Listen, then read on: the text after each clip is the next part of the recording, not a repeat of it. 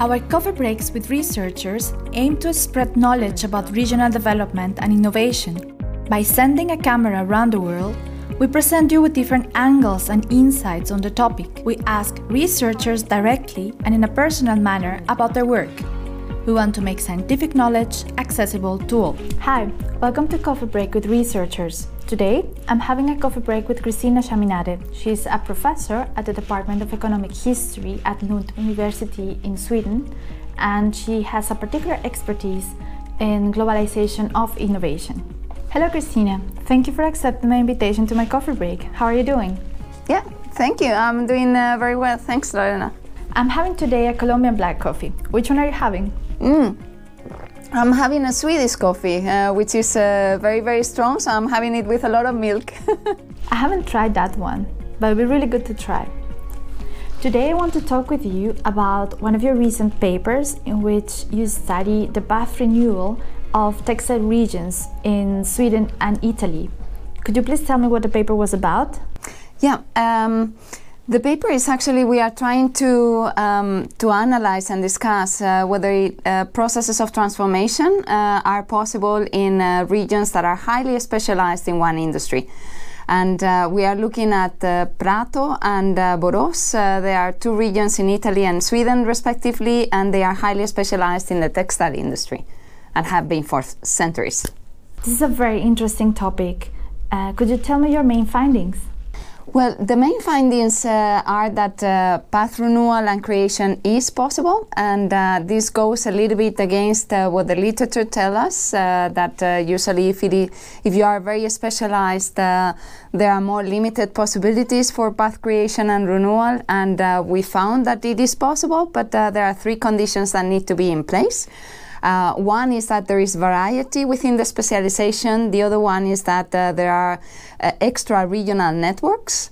And the third one is that we need a certain degree of alignment between regional policies and national policies. Is there any reason why you chose Italy and Sweden?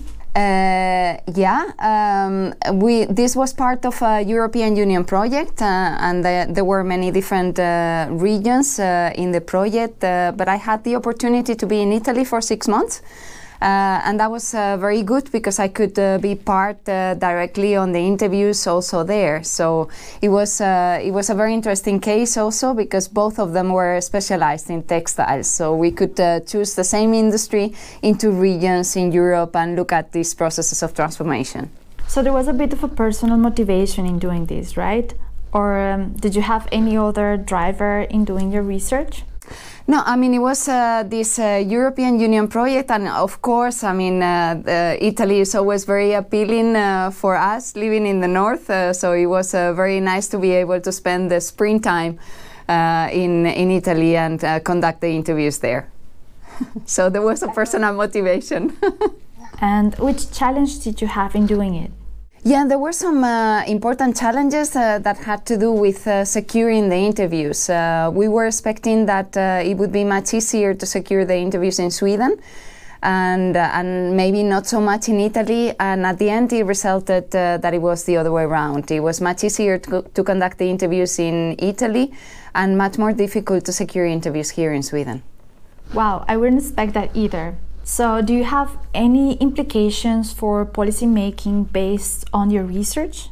Yeah, the main implication is actually related to this coordination between regional and national policies. For example, in the case of Sweden, it was very clear that they adopted a very radical proposal of transformation, and for that they got the support from the regional government and the national government, and they were very aligned and they provided all the support for the transformation.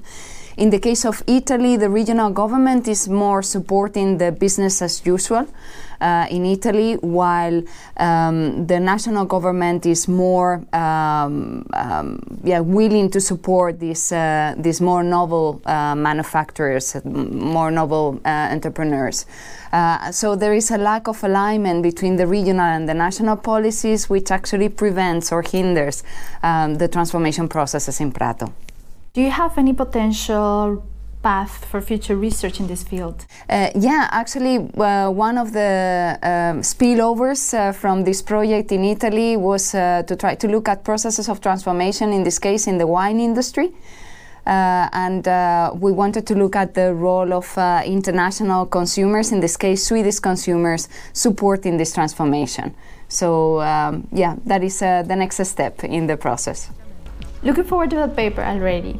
I wish you all the best for your future research, and thank you very much for having this nice chat with me. Hope to see you next time and next coffee break. Yeah, thank you very much. Thank you. Bye-bye. Bye. Thank you for watching. If you're interested in more details about this research, find here the link to the academic publication. Bye-bye.